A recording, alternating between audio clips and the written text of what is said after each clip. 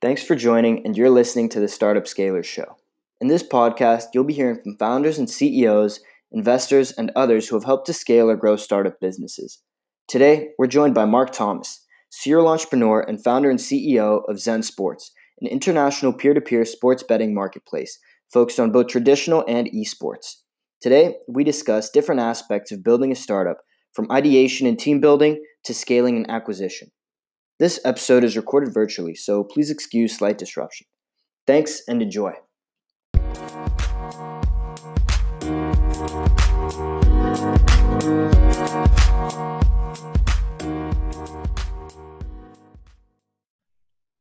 Cool. So thanks again for joining. I think it's an interesting time to chat. How has everything been? Since we last spoke. Oh man, it's been pretty busy.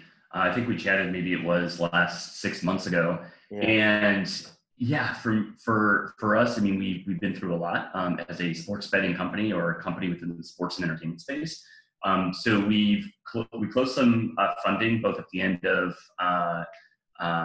2019 and in early 2020 in a couple of different tranches. And so, we were really scaling and growing there, doing very well. And then of course, COVID hit in March, which all of these sports leagues decided to postpone their matches, understandably.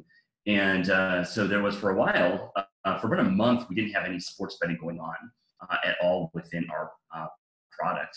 And so what we did is we said, look, traditional sports is great, but we want to make sure that we're serving all markets at this point in time, even those that are maybe not traditional sports, just due to the situation with people being quarantined at home.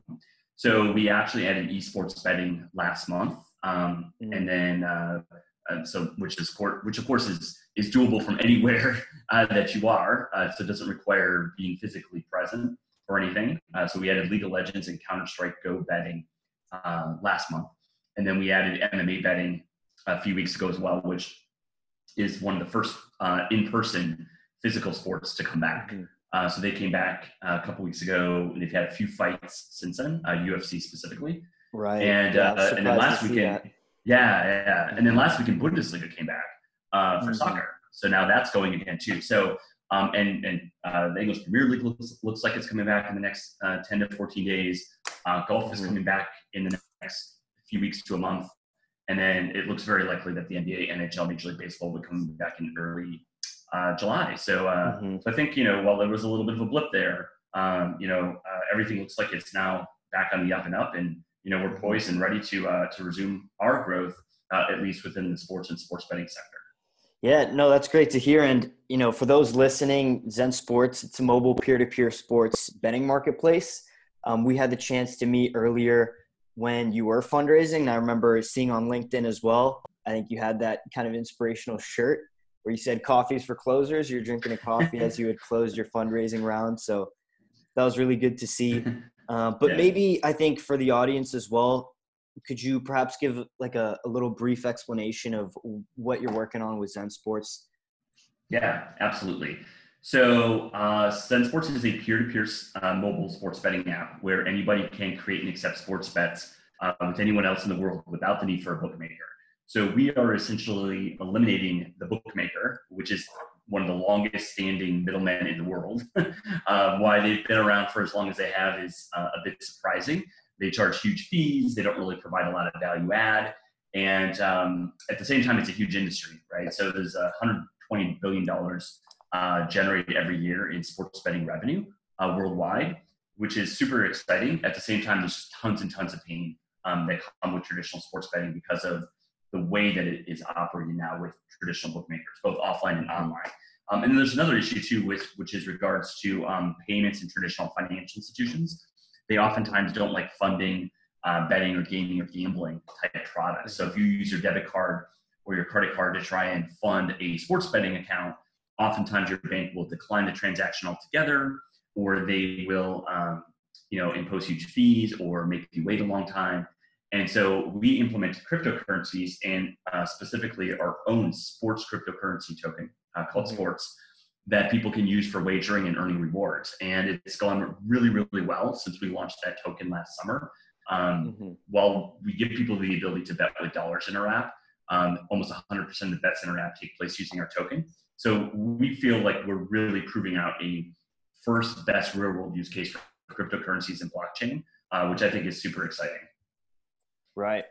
Definitely, it's a space that I've had a chance to look into as well, like on the venture side, looking into some fintech companies, blockchain companies.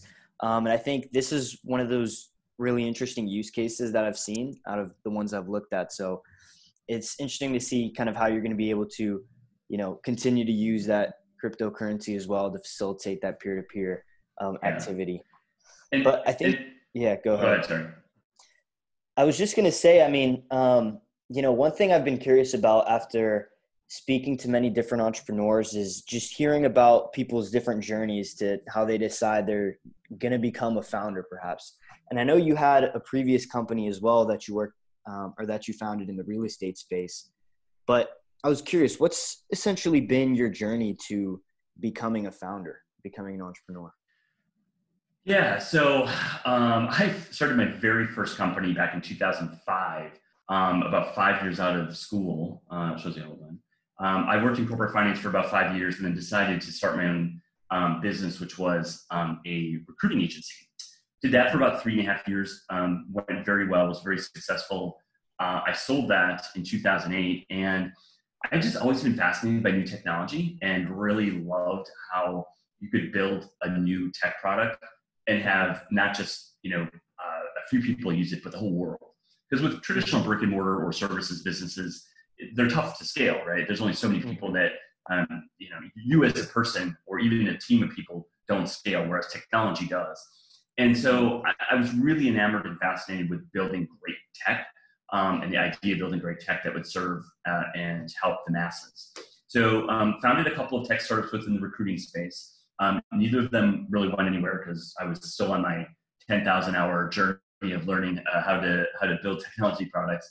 And then I went to Intuit, worked there for about 1.5 years, and then started my last company that you just mentioned, which was a real estate transaction software management product that we sold to residential real estate brokers and agents for basically like a back office and compliance and workflow management solution. And raised some venture capital for that. And after less than 3 years from founding the company, we got acquired by Realtor.com, which is the second largest home search portal in the United States, and owned by News Corp, which owns Wall Street Journal, Financial Times, and other media properties. So, really each startup has done better than the last. And I think that's the most important thing is put in the number of hours and learn what you can as quickly as you can so that you, again, get to that expert level point where you've put in your 10,000 plus hours and you're really understanding how it needs to be done. And you get to that point where it just comes second nature to you of, hey, how do you form a thesis around building a product? How do you, build an initial MVP or MSP, minimum sellable product? How do you get those first initial customers? How do you fundraise? How do you sell your product? How do you build a team? And then, of course, ultimately, how do you have an exit? And so now that I have those tools in my toolbox, you couple the love and passion for building tech with the ability to, hopefully do it successfully. And that's just, that's when magic happens. And so, for those, of course, aspiring entrepreneurs, the most important thing is just to get out there and do it. Get out there and do it, put in as many hours as you can, and build that toolbox up over time that gives you that expertise so that, eventually it usually comes to fruition in a pretty nice way where you build something very successful. Mm-hmm. Right. There's definitely lots to unpack in what you just mentioned. Really interesting things that you've already had the chance to go through with your previous startup, from fundraising to being part of an acquisition, building out your team. I think, starting from the basics, like what's the process like when you just come up with your idea? I mean, does this come from inspiration, like in different ways? Maybe perhaps, whatever inspired you to start like ZenSports, for example. Where do you think that ideation phase comes from? Good question. And it actually is probably one of the most important pieces because everything then flows from that, right? If you choose a bad idea or a bad market or something you're not passionate about or something that you can't recruit other people to be passionate about, you're kind of dead in the water on arrival. So I think it's a couple of things. One is it doesn't necessarily have to be a pain point that you personally experience. I know a lot of people say solve for a pain that you're personally going through. I don't think it has to be that, although it certainly helps. I think the most important thing is that it's a big enough market and enough people are feeling that pain, not just you. And so I think, even though my last company had an exit, it was still a small market we were going after with regards to not real estate's huge, but with regards to the specific software audience that would be interested in our software for a back office compliance management tool just wasn't that big of a market, both from kind of a number of people that would use it and the amount of money they would pay for it. So while the product was great and it certainly served a useful case for several people, it wasn't truly big. And that was actually, I think, the biggest learning lesson, even though we had an exit. The biggest learning lesson for me from that was you got to go after a big market. You have to go after a big market, whether that's large revenue or large amounts of people. If you don't do that, you're basically just kind of spinning your wheels and building a lifestyle business. And building a technology product and building a technology company is hard, no matter whether you go after a small market or a big market. You might as well go after a big market. So I actually say start with that first. And then, so find a market that's big and that you're passionate about, and then find what pain points within that market exist. So for example, with ZenSports, we originally started ZenSports as a meetup recreational sports app, helping connect people to meet up to play sports for money. So we had a thesis around the fact that, it was painful to find others to play tennis with. It was painful to find bowling leagues to go join. And it was painful to find a pickup game of basketball. And we found there was real pain in that, but we found after about a year that people weren't really willing to pay for it. And it was too fragmented.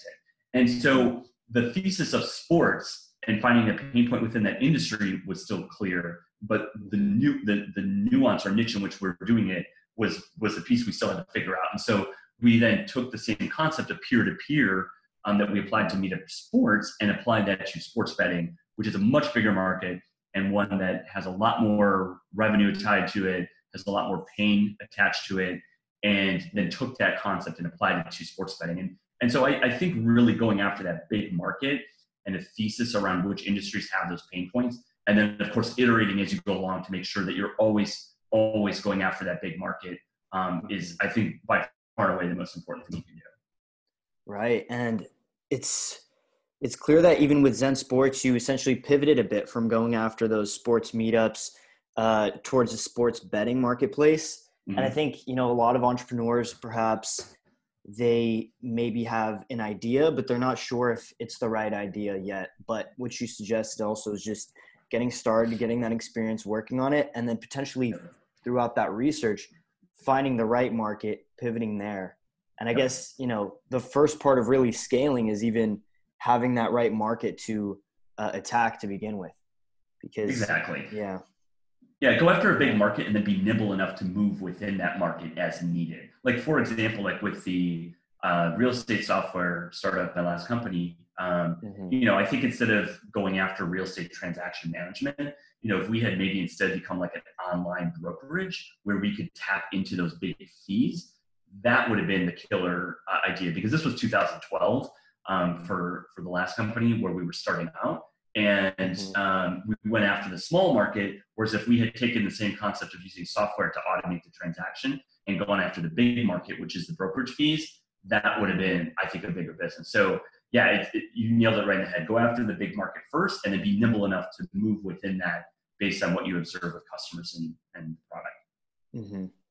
Got it. And then I'm curious, when in the process do you find that it's perhaps important to raise funding rather than, looking to bootstrap and kind of be self-sufficient? I mean, ultimately the goal of funding is to help companies scale faster. So when do you think you see that line that like you need to raise funding, and maybe discuss a bit about that process? Well, that is, I think it's very individual and company specific for a lot of reasons. I'll touch on a couple of them. So for example, because I had a successful exit with my last company, I was able to raise a friends and family round of a couple $100,000, even pre-product for ZenSports, even before we had built the Rec Sports product. So I had that luxury because I had made my past investors some money, so they were willing to back me even without a product yet. So not everyone has that luxury, which is totally understandable. And so, what you have to do is you have to get some traction. And even with ZenSports, after a while, you have to prove some traction, right? You can't just, go on what you did before. So I generally recommend, if it's like your first time at the rodeo, or if you don't have an exit under your belt, the best method for gaining funding is some kind of proof of concept and some traction. Not just definitely not building a prototype, that's not sufficient, but not even building a full-blown product, because nobody may want to use it, right? Going back to the whole market size and everything we just talked about. So I really stress upon people, just go out and get that first even $5,000 to $10,000 a month in revenue. Just something. Or even, I would even say you could probably even raise $250,000 to $500,000 on just even $1,000 a month in revenue, or XYZ number of users if you're in a consumer non-revenue generating business type of business model. Because that then shows to investors that you're just not completely full of it, right? That actually there will be people who will pull out their wallet and give you money for what you've done. That is not easy, no matter what you're building. I don't care what it is. So even $1,000 in revenue can be a signaling effect, and use that to get into a great accelerator, which then you can use that to raise money, or use that to raise your first couple $100,000 in funding, and so forth. And it's always about being scrappy too, right? It's always about hustling. And what I mean by that is that, you see founders all the time that have $500 or $1,000 a month in revenue who raise $500,000. And then you have other founders over there that are doing $25,000 a month in revenue and can't even raise $100,000. And it generally oftentimes comes to storytelling, hustling, and how you're positioning your company for growth and so forth. So it's really a loaded question in terms of it's very nuanced based on the individual. But if you can raise it without traction, of course do that. If you can't raise it without traction, get something. And then I think the last thing I'll say about that is you'll know very early on in the fundraising process if you are going to be able to close a deal or not, especially if you're raising from individual angels, because they make quick decisions. If you're raising a $10,000 and $25,000 check, they can let you know an answer in a day to a week. And so, if you're not able to close a couple of those checks after the first couple of weeks, that's a pretty good signal that you're probably going to have a tough time fundraising. You need to go back to the drawing board, build more traction before you can go back out and fundraise. Right. So if, a founder is beating their head against the wall, they haven't been able to raise, a few angel potentially checks, but they haven't built out that traction yet. Maybe it's time for them to kind of try to see if they can bootstrap a way to getting that first traction, getting that first revenue. Right. Exactly. And, yeah. Yeah. And it's different for everyone. Yeah. It's interesting because a lot of investors will say even they try not to invest in companies that essentially don't have any sort of market validation yet, even if that's just one customer or a few thousand in revenue. Although I think there is exceptions for founders that are really well known or have had previous exits as well. Yeah, exactly. That's what I'm saying. That's when if you've had a successful exit, all the rules go out the window, right? Because you've been there, you've done that. It's clear you know what you're doing. But tech is hard. It's hard to go from concept to exit. And so, if you haven't done that, like most founders haven't, you have to have traction. Otherwise, investors are just going to say, "I'm sorry, I just don't believe it until I see it." Right. And I think, maybe we can touch on a little later as well, just the fundraising process and maybe some of the challenges there, things you learned. But I think, before that, even one thing that's probably more important for a startup is like having the right people on board, having kind of the right team around you. And I'm curious, what's like your process been for team building when you've had to kind of get those first supporters on your project? Yeah, this is actually the most important thing because without that, you're not going to be able to raise money. Even if you've had a successful exit. Of course, having a successful exit also makes it easier for recruiting the team because, look, everybody has opportunities. Just that's the reality of the situation. Investors have opportunities to invest in other startups. Engineers, if you're a non-technical founder looking for a technical co-founder, engineers have opportunities all over the place. Good marketing people have opportunities all over the place. and so forth. And so if you can't sell others on your vision clearly, succinctly, and persuasively, you're not going to be able to recruit a team. And so you have to, once you have formed that thesis of which market you're going after and how you're going to tackle it with the product and what your goals are and all that good stuff, without that, just don't even bother trying to recruit a team, because they're going to ask those questions. If you can't answer them, it's just a waste of time. Let's assume you've gotten to that point where you've formed your thesis, you've got your market you're going after, you have a semblance of how you want to build the product, what your goals are in the first 6, 12, 18, 24 months. Now, of course, it's time to go out and get a team. How does that look? Well, being in Silicon Valley, I think it's light years easier than if you're in other markets, because I think a lot of these relationships are formed in person, whether it be meetup events or other conferences. Now, obviously, in a post-COVID world, we'll see how that goes. But hopefully some of these events continue to be streamed virtually and whatnot. And there's a lot of various happy hours and meetups in Palo Alto that you can go to, potentially meet a founder there. Yeah. So I'm hoping we get back to some semblance of normalcy with regards to that, because I actually think for forming new companies, that's critical.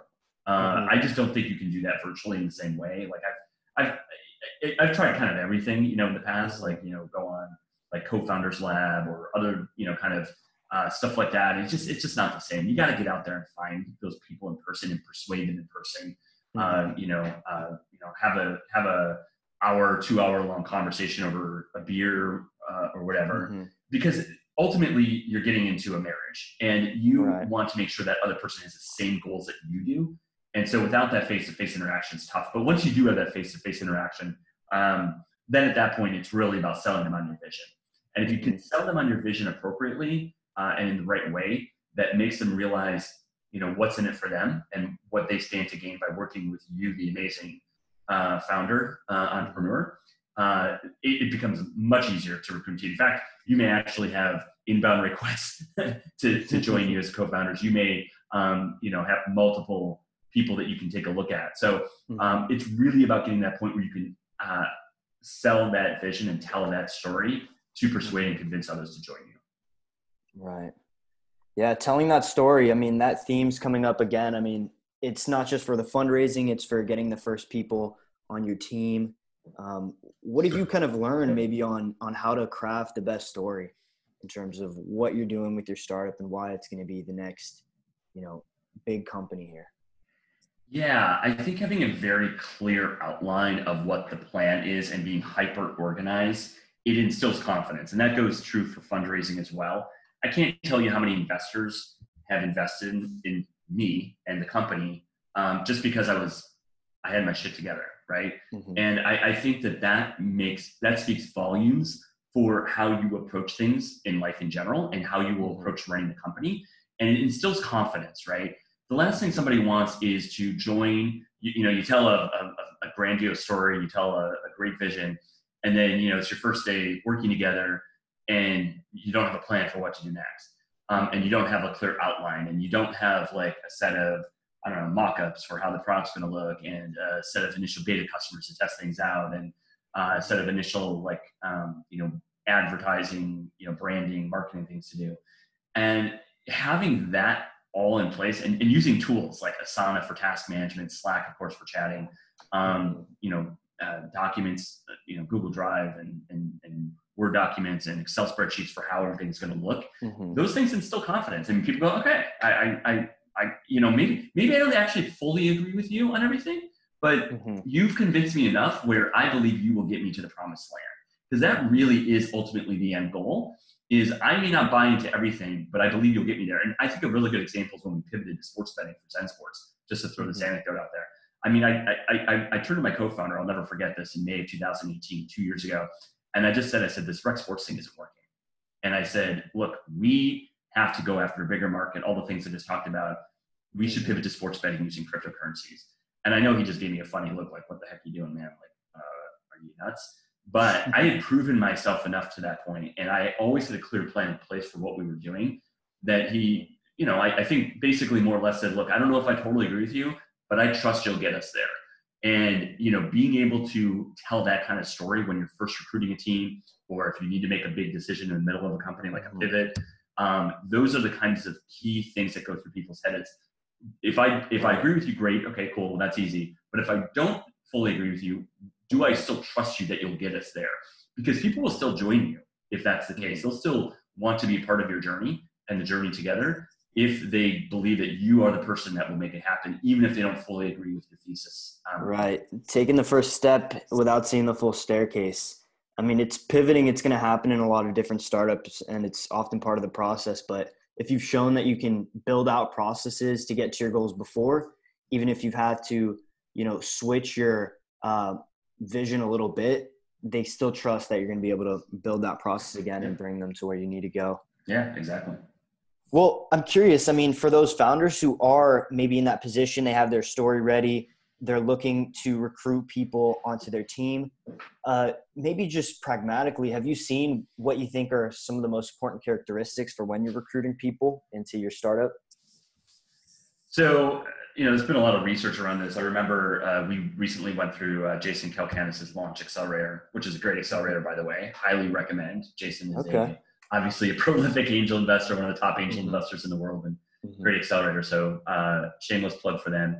But they had as one of our final cohort days together or class days together that they had, I forgot which VC it was. She came in and she presented this really in-depth research about what makes a successful co-founder and what gets people to convince others to join them and so forth. And going back to that word storytelling. So that was actually, I believe it was number one. It was number one or number two in terms of being able to tell that vision and tell that story. So it takes practice, right? You got to practice it. I mean, go in your living room, go in your bedroom and just say it 5-10 times. Go in front of your friends, say it 5-10 times. Keep practicing just like you would any other investor pitch or anything else. Like really get it down and understand what sounds good and what doesn't. So that's one. The second thing is just flat out across the board is resiliency. So there are so many times, I mean, I can't tell you how many times along the ZenSports journey or my last startup's journey where we could have easily thrown the towel, give it up, and that would have just been it. Easily. In fact, I'd say almost once every 2 or 3 months for the last few years. Yeah. And you've got to have that type of personality that says, okay, no big deal. We're going to get through this. We'll be fine. In fact, you almost want to be to the point where you almost welcome those challenges, where you're like, okay, you bring it on. All right, this is a problem. Okay, fine, no problem. I can handle this. And versus the kind of personality that just kind of crawls in a hole and says, I give up.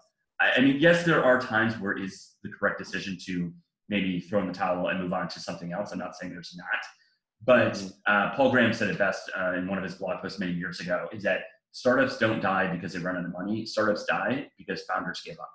And that is so true, 100% true, 1,000% true. The most important thing as a founder is to be resilient.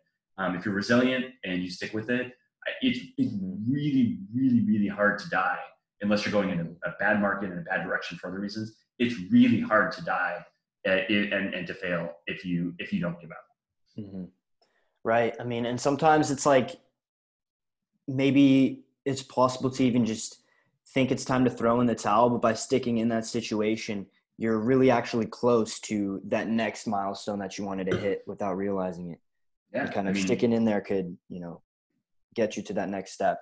And that's what you need to keep going. When we needed to pivot, right? I mean, peer-to-peer was right. That part was right. And sports was right. We just were going after the wrong segment within sports.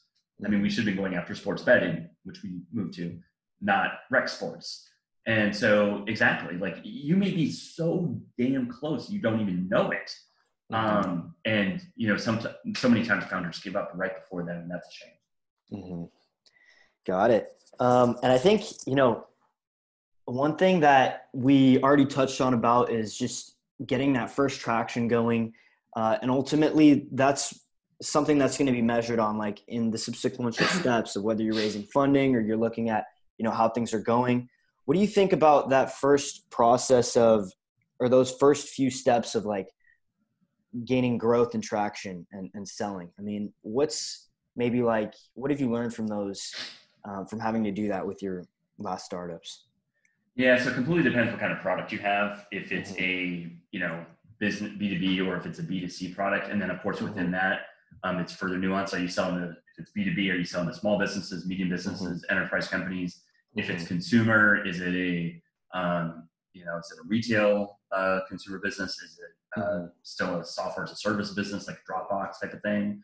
Is it a freemium model? Is it is it a large upfront cost and then free later on? I mean, there's all sorts of, or is it just is it an ad driven model where you're just, it's completely free to use all the time and you sell ads later on? So it really depends on that. Let me touch on a couple that I've experienced. So on the B2B side, so like traditional SaaS B2B software, if you're selling to small businesses like we were for my last company where we were selling to small real estate brokerages, it's mostly a marketing play where you're just trying to get the brand and awareness out there.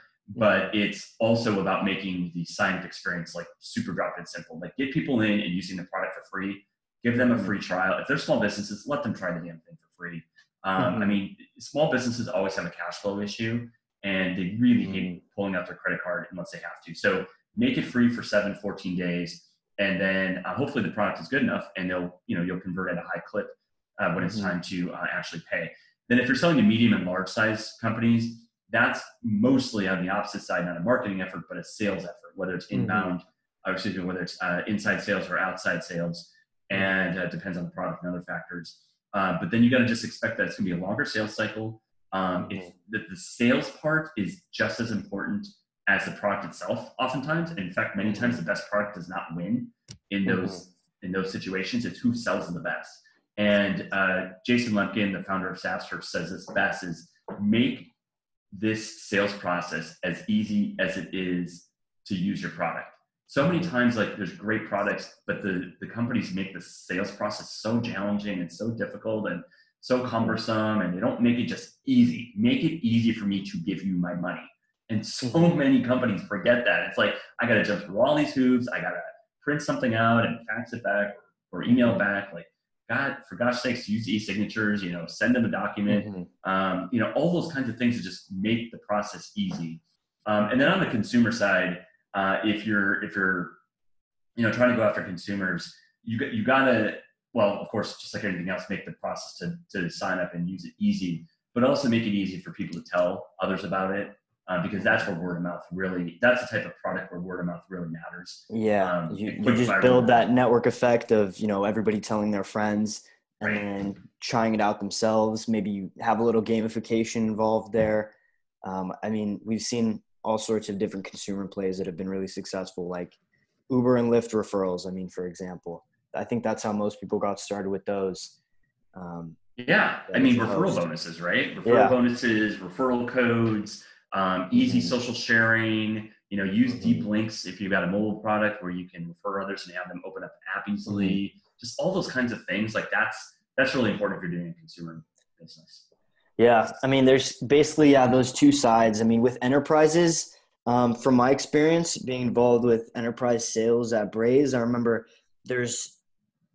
was sales executives who had been in the startup industry, a variety of different tech companies, and they hadn't always been on the product side, but they knew that sometimes the company with the well-oiled sales machine still wins, even if the product isn't necessarily as good as, with the other company. And storytelling definitely plays a big part in that as well. Yeah, storytelling is good. So, identifying a true need in that company, a true pain point, and then making that process really easy for them to buy and give you their money. Just super, very, very important. Right. And then having that good product always helps as well. I think, ultimately what I've seen is like sometimes the product is good enough as well to generate that buzz, and then people end up referring other companies as well. Yeah, exactly. Well, and you can look at, stuff like Slack, right? Even before pre-COVID, just how it was just such a great product. It was 10x better than what else was out there, right? And it was super easy to refer others and bring them in and have that, easy viral component. And if you can do that in a B2B product, wow, then you're really in great shape. But yeah, making that easy and the product slick as well is also super important. Right. But I think it's really interesting the way, on the consumer side, how companies can scale really quickly due to networking effects. And it's something that some people also call growth hacking. I was wondering if maybe you had any sort of tips for those who want to scale on the consumer side. I mean, anything you've learned from growth hacking yourself? Yes. So obviously we are a consumer product with ZenSports, and I never built a consumer product prior to this, so I had no idea. Well, I had ideas, but I had not never implemented anything Mm-hmm. for growth hacking on the consumer side prior to ZenSports. So we touched on a couple of them. So referral bonus codes are a great way Mm-hmm. to growth hack. And what's great about referral bonus codes is you only pay for actually new customers, right? And new customers that spend money. So for example, like we have a referral bonus code program with ZenSports where if I share my referral bonus code with you and you redeem it, I get 1% of your betting volume, and then you get 5 times the sign-on bonus that you get, sign-up bonus that you get if you didn't use the code. So we're both incentivized to use it, and I basically can make a side income out of just referring other people to ZenSports. I basically become an extension of your marketing division. Wow. So that's I think referral codes for any consumer product are great. I briefly touched on deep links, what deep links are. So for example, there's a company called branch.io that does deep links. And basically what deep links are, and this is mostly specific to mobile products, but can also be used for web products, is you can, like within a mobile app, you can create a deep link that takes people right to a specific screen to then buy. And so what that means is I can, for example, in ZenSports, I can share out a bet that I've created to Facebook, to Twitter, to Snapchat, to whatever other social media product. I can text it to my friends, and they click on that link. They get taken right to that screen to accept the bet. They don't have to go through a bunch of clumsy steps to find it or anything like that. And if they don't yet have the app, it first prompts them to download the app. So it covers both use cases. And so that's a really good example of like a viral component where I'm going to naturally want to do that as part of as a user experience anyways, is share out my bets. And simultaneously, I'm sharing the app with people that may not have it, and spreading it like wildfire.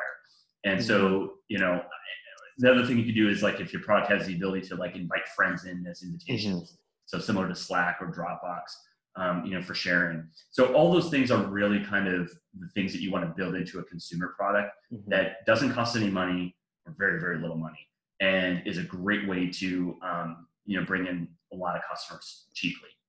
Yeah, that referral bonus sounds like definitely, or kind of that betting play that you just mentioned with ZenSports sounds like a great opportunity, just because you get taken directly to the screen. So it's really easy to, accept and get involved, or you download the mobile app. But I think especially with something like sports betting, where it's so often just between a group of friends, adding that can just definitely help scale like the amount of people that are going to be doing these sort of friendly competitions.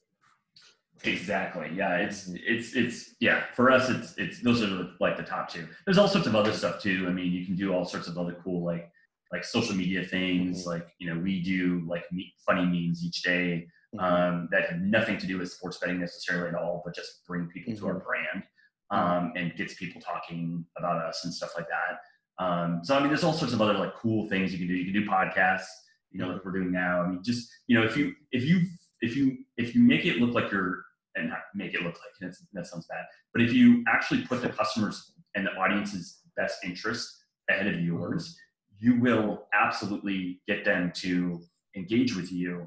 And then from there, then you can sell them on whatever you've got. If they're coming to you because they love your memes, or if they're coming to you because they like your sports betting tips that you're providing each day, well, then you go, oh, and hey, by the way, you can create and accept sports bets with us as well too.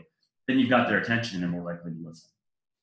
No, you're right. I mean, it's like I, had to take a Microsoft Excel modeling course in order to brush up on my finances as I was sort of getting involved in venture.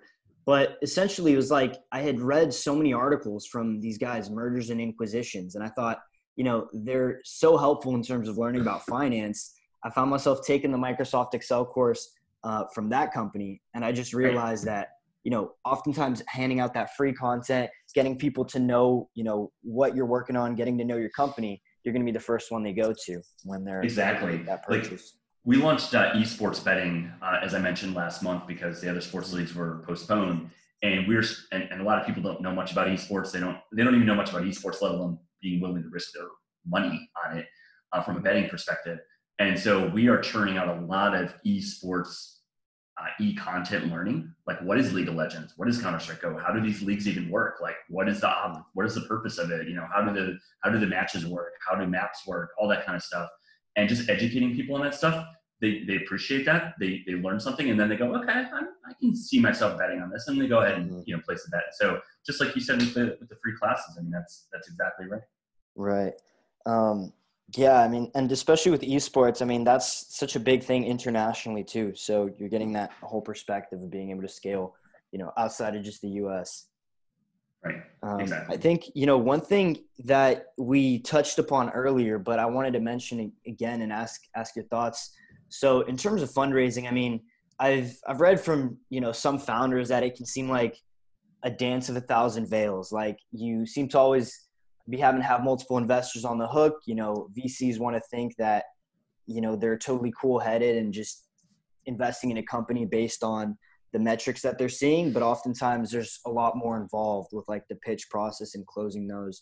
And as somebody who's fundraised, I was wondering, what are some of the interesting things you've seen in that process, and maybe any suggestions for the founders going through it? Well, a few things. One, of course, we've already touched on the storytelling piece. You got to tell a good story for sure with investors. If you can't, they're not going to give you money. It's just that simple. That kind of goes back to what I said before, where I've seen some founders that have $500 a month in revenue, or even no revenue, can go out and raise money. And other founders that have significant traction are not able to, and that's because one can tell a good story and the other can't. So I'd say that's the first most important thing. The second thing is, and this always gets lost on people, I'm not really sure why, because I think it's very obvious, is fundraising is a numbers game. I mean, the reality is that 99% of investors are just not going to be a fit for you and are not going to be interested in what you're doing. And that's just life. That's just reality. And so you can't, A, take it personally, or B, let it get to you. You literally need a freaking, master spreadsheet or CRM tool of, potentially dozens or hundreds of investors that you are going to interact with, that you're going to ultimately meet with to close. I remember doing this exercise for my last startup, when we closed our $1.1 million seed round several years ago. And I literally had 144 investors that I did phone calls with. A fourth of them led to second meetings, and then a third of those invested. So basically like 12 investors. So 1 out of 12 invested. Yeah. I mean, that's exactly right. Like that means 8.25% are going to say yes. The rest are going to say no. Yeah. And, you've got to get comfortable with those ratios. And that means you've got to make that denominator as big as possible, assuming it's a reasonable fit. You don't want to be going after folks that are totally a bad fit that are going to waste your time. But right. I mean, make that denominator as big as humanly possible, so that you have a chance to close investors. And then if you can't close, say 1 out of every 10, let's just use that as a rounding number. If you can't close 1 out of every 10 investors that you speak to, then you're either doing something wrong, your idea is not fundable, or your product and company are not fundable, or you just, you're not good at fundraising and you need to work on that skill. Right. Yeah, definitely. I think it is partly a numbers game for sure. Going out, making sure you're reaching out to enough investors, doing some research if you can to see if they, line up at least with the stage, with the amount of money that you're looking for, and maybe if they've invested in similar companies. I think from that side, have you also seen like how important it is to have the right investors on your table there when you actually go and pursue the company? Yeah. So taking on investors is a marriage with no divorce. So you need to make damn sure that they are the right investors, because once they're on your cap table, or once they've signed a safe or convertible note, you can't get them out. It's just it's borderline impossible. So you're more likely to get hit by lightning or win the lottery than you are to get an investor off the cap table that's that you don't want. So that being said, yes. I would also say, though, it depends on the check size, right? So if you take a $10,000 check from somebody that you might think borderline could be a problem later on, that's less of an issue than if you take a $1 million or $5 million check from somebody who's also getting a board seat and has enough shares to make your life difficult if it comes to that. So there are some exceptions to that. I still don't want to take a $10,000 investor if they're going to be a pain, because they could suck up my time and be a thorn in my side and stuff like that. But in terms of like legal rights and ramifications, The bigger the check size, the more you have to look out for that. The smaller the check size, the less it's an issue. Exactly. Are they going to sit on your board, or how much voting rights are they going to have? Having to look out for those things. Exactly. Yeah. And the other part of that too is, not so much in the angel seed round, but later on as you raise more money, will they be supportive when things get difficult? Will they be able to write follow-on checks? Will they be able to introduce you to other investors? Stuff like that. Those I put in the nice to have bucket. If somebody can't do those things, I don't say, no, you can't invest. Those aren't deal breakers, but those are nice to have. That's when you go, oh, wow, this investor's great.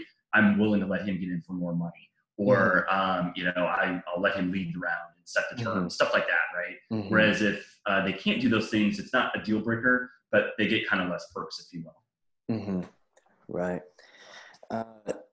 Got it. And I think, one thing I wanted to ask about, because I feel you're going to have a unique perspective on this, is not all founders have gone through the process, but maybe you could talk a bit about what that acquisition process was like with your previous company. I mean, when did you decide that this is something that you're going to go through? Yeah. So first things first, you should start forming those relationships with potential acquirers early. Those kinds of deals don't happen overnight. They take time and relationships to establish, unless there's very unique circumstances, like you build TikTok and it's all of a sudden eaten into 10% of Facebook's business, and now they're going, oh shoot, we need to do something. Those you may not need to have any prior relationship for, but let's just assume you're not in that situation. You need a prior relationship, and what that means is from the second you start launching your company and launching a product and getting customers and you're going to market, that's when you should start forming relationships. Make a list. Just make a list of 50 to 100 potential acquirers in your space, and don't reach out to them saying, hey, I want to form a relationship with you as a potential future acquisition target. That just comes across desperate. But you start building relationships. They could be a customer of yours. They could be a partner of yours. What we did with Resio, my last startup, is we threw 2 big real estate technology conferences and invited all the top players to be a part of it and speak and engage with our customers, which gave them free marketing, and it made us look like a thought leader in the industry. So here's this little 4-person startup that isn't big by any means, and has modest, decent revenue, but not like earth-shattering or anything like that. And I mean, basically, and I'll get to this in a minute, but we had plenty of acquisition interest on multiple different occasions, just because of just doing those kinds of things. So anyway, so establish those relationships, and then they will let you know when they're ready. So the old adage is companies are bought, they're not sold. You can't really pitch that you're selling your company. That doesn't work unless you have a term sheet or a letter of intent from another acquirer to be bought. Then you can go shop the deal to others, because then it's kind of the last moment for them to do that if they want. Right. But if you're kind of hoping to be acquired, you can't really sell the company per se. So the interest will come from that acquirer, and generally it'll happen anywhere from 6 months to 6 years after you initially establish that relationship. And then from there, it looks, the conversation looks like this is basically, they'll say, hey, we're interested in acquiring you. If that's interesting to you, let's start getting to know each other even deeper than we do. Let's start diving into each other's businesses, especially them diving into yours. And then if that goes well for 2 or 3 months, then they will generally put together a letter of intent to buy you. And that's basically like a term sheet or a formal offer letter. And then at that point, you can go shop the deal to others, because again, if others don't move forward, well, if you already have one in hand. And if they do want to move forward, then you can get multiple offers and then drive up the price. And then once you sign that letter of intent, it's basically, generally speaking, a 60-day close.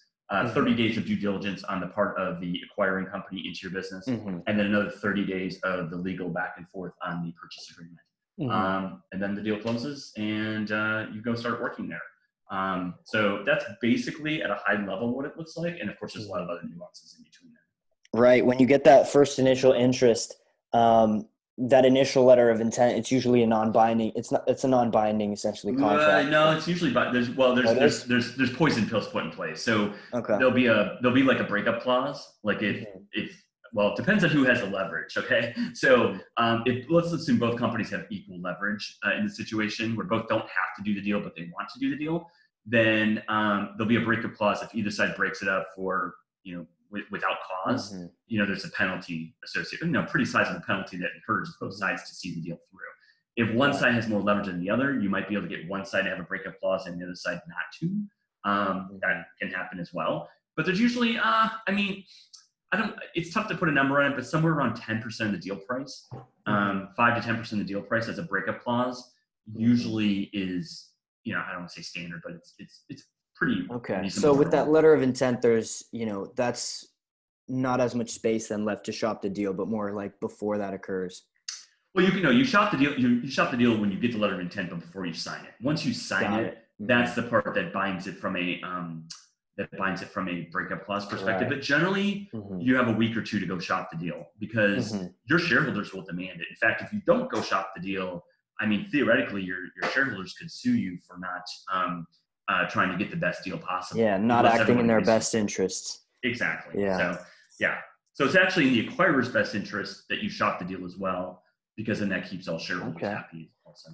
And then, after that acquisition process, when you realize that you had essentially fulfilled that whole purchase agreement, gone through that due diligence and the process was over, how did you essentially feel about, what you had just accomplished with your previous startup? That's a really great question, actually. I'd say the first couple of days I had this postpartum depression where I'm like, my baby's gone. Even though I was still working on it, I was working on it as part of the other company. And that actually is a really good point. Jason Lemkin talks about this too, is that once you sell, it's no longer yours. It just isn't. I don't care what anybody says. It's not yours. Even if you're the GM of that business, even if you're that's all you're working on at the new acquirer, it's still not yours anymore. It's theirs. That's what they're paying you for. But once that goes away, then you're like, oh, okay, well, it's good to get this money, and it's great that we had a nice outcome, and this was best for everybody involved. So I think once that initial kind of shock wears off, then you generally recognize you made the right decision, in doing that. But yeah, there's that kind of initial oh no, because it's something you've worked on and is yours, and now it's no longer technically yours. Right, something that you've dedicated years of work into, so makes sense. But I think, when you look back, it's not nearly every startup gets that far, so definitely a good time to reflect as well. Yeah, exactly. And for those serial entrepreneurs like yourself, it's then you realize if there's a new industry that you want to get into and you want to step up to bat again in the startup game. Yeah, and I think you really think about those things as you're going through the acquisition talks is, you think about okay, how long will I work at the acquiring company for? What do I want in my life in general? Forget just, the company itself for a second, but, maybe at that point you want more work-life balance. I'm a workaholic, so I don't care about that. But maybe for whatever reason you want more work-life balance, and by being acquired you'll have that. Maybe you just don't want to deal with all the other things that come with running a business, like all the administrative and legal and whatnot. You just want to focus on the product and focus on the customers, and that's a good reason too. And of course the money never hurts. Got it.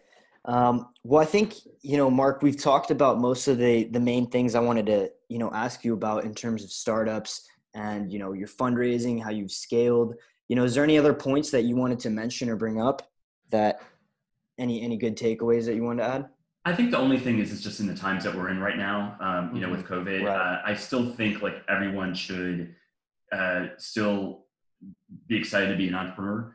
This shouldn't be a discouraging moment for folks. Maybe if you're starting a brand new restaurant or bar, that might not be the best thing to go into right now. But strictly talking on the technology side of things, I still think now is as great a time as ever to start a new company and to find founders and to build product and to fundraise. All those things are still good and possible out there. So don't let the current times discourage you. You have to work through some nuances, but in general, it's still a great time to be an entrepreneur. And, I highly still recommend people, if they're ready to start something now, you should go do it. Right. And from the last recession, there was a lot of great companies that started, during that difficult time. Maybe some people who have been freed up from the previous job are thinking about taking advantage of the opportunity to do the startup that they didn't have a chance to do before. So I think, we're going to see as this clears up, a lot of really interesting new companies emerging.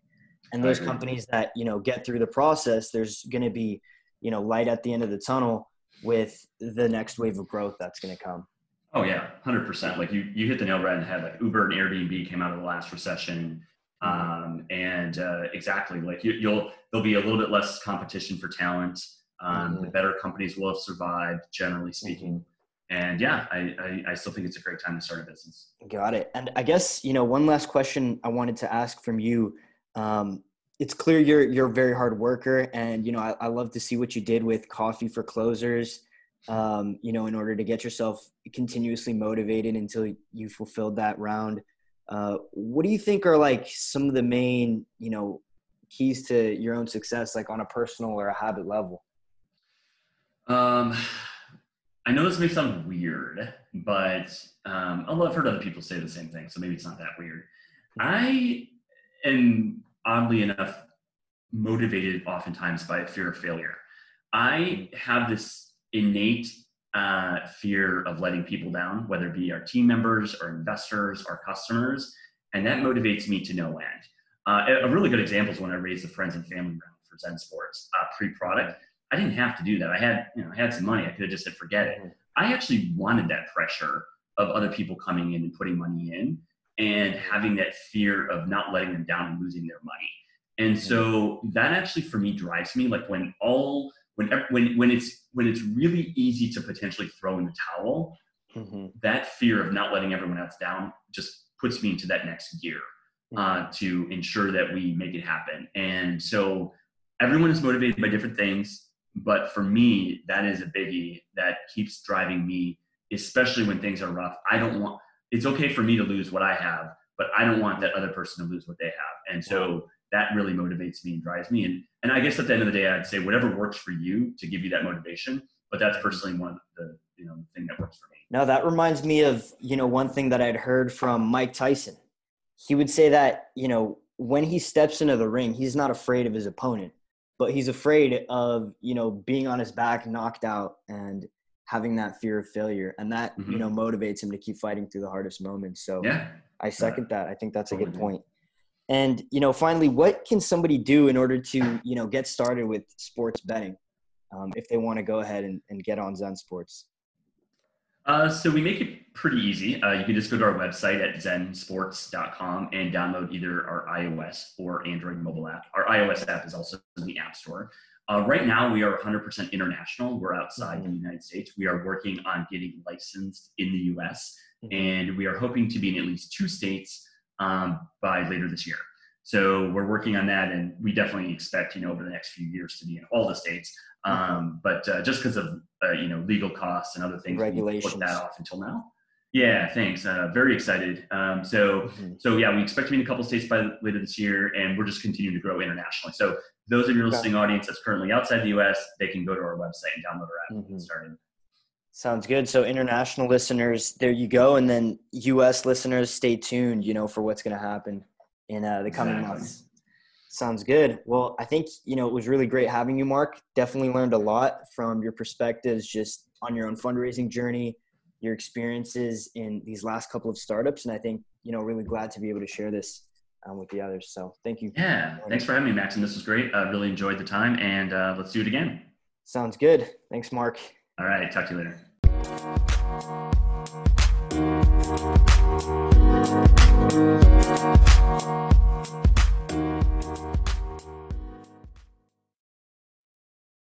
There you have it. That's the first episode of the Startup Scaler Show. Let us know if you have any feedback. Always happy to hear from you. Thank you.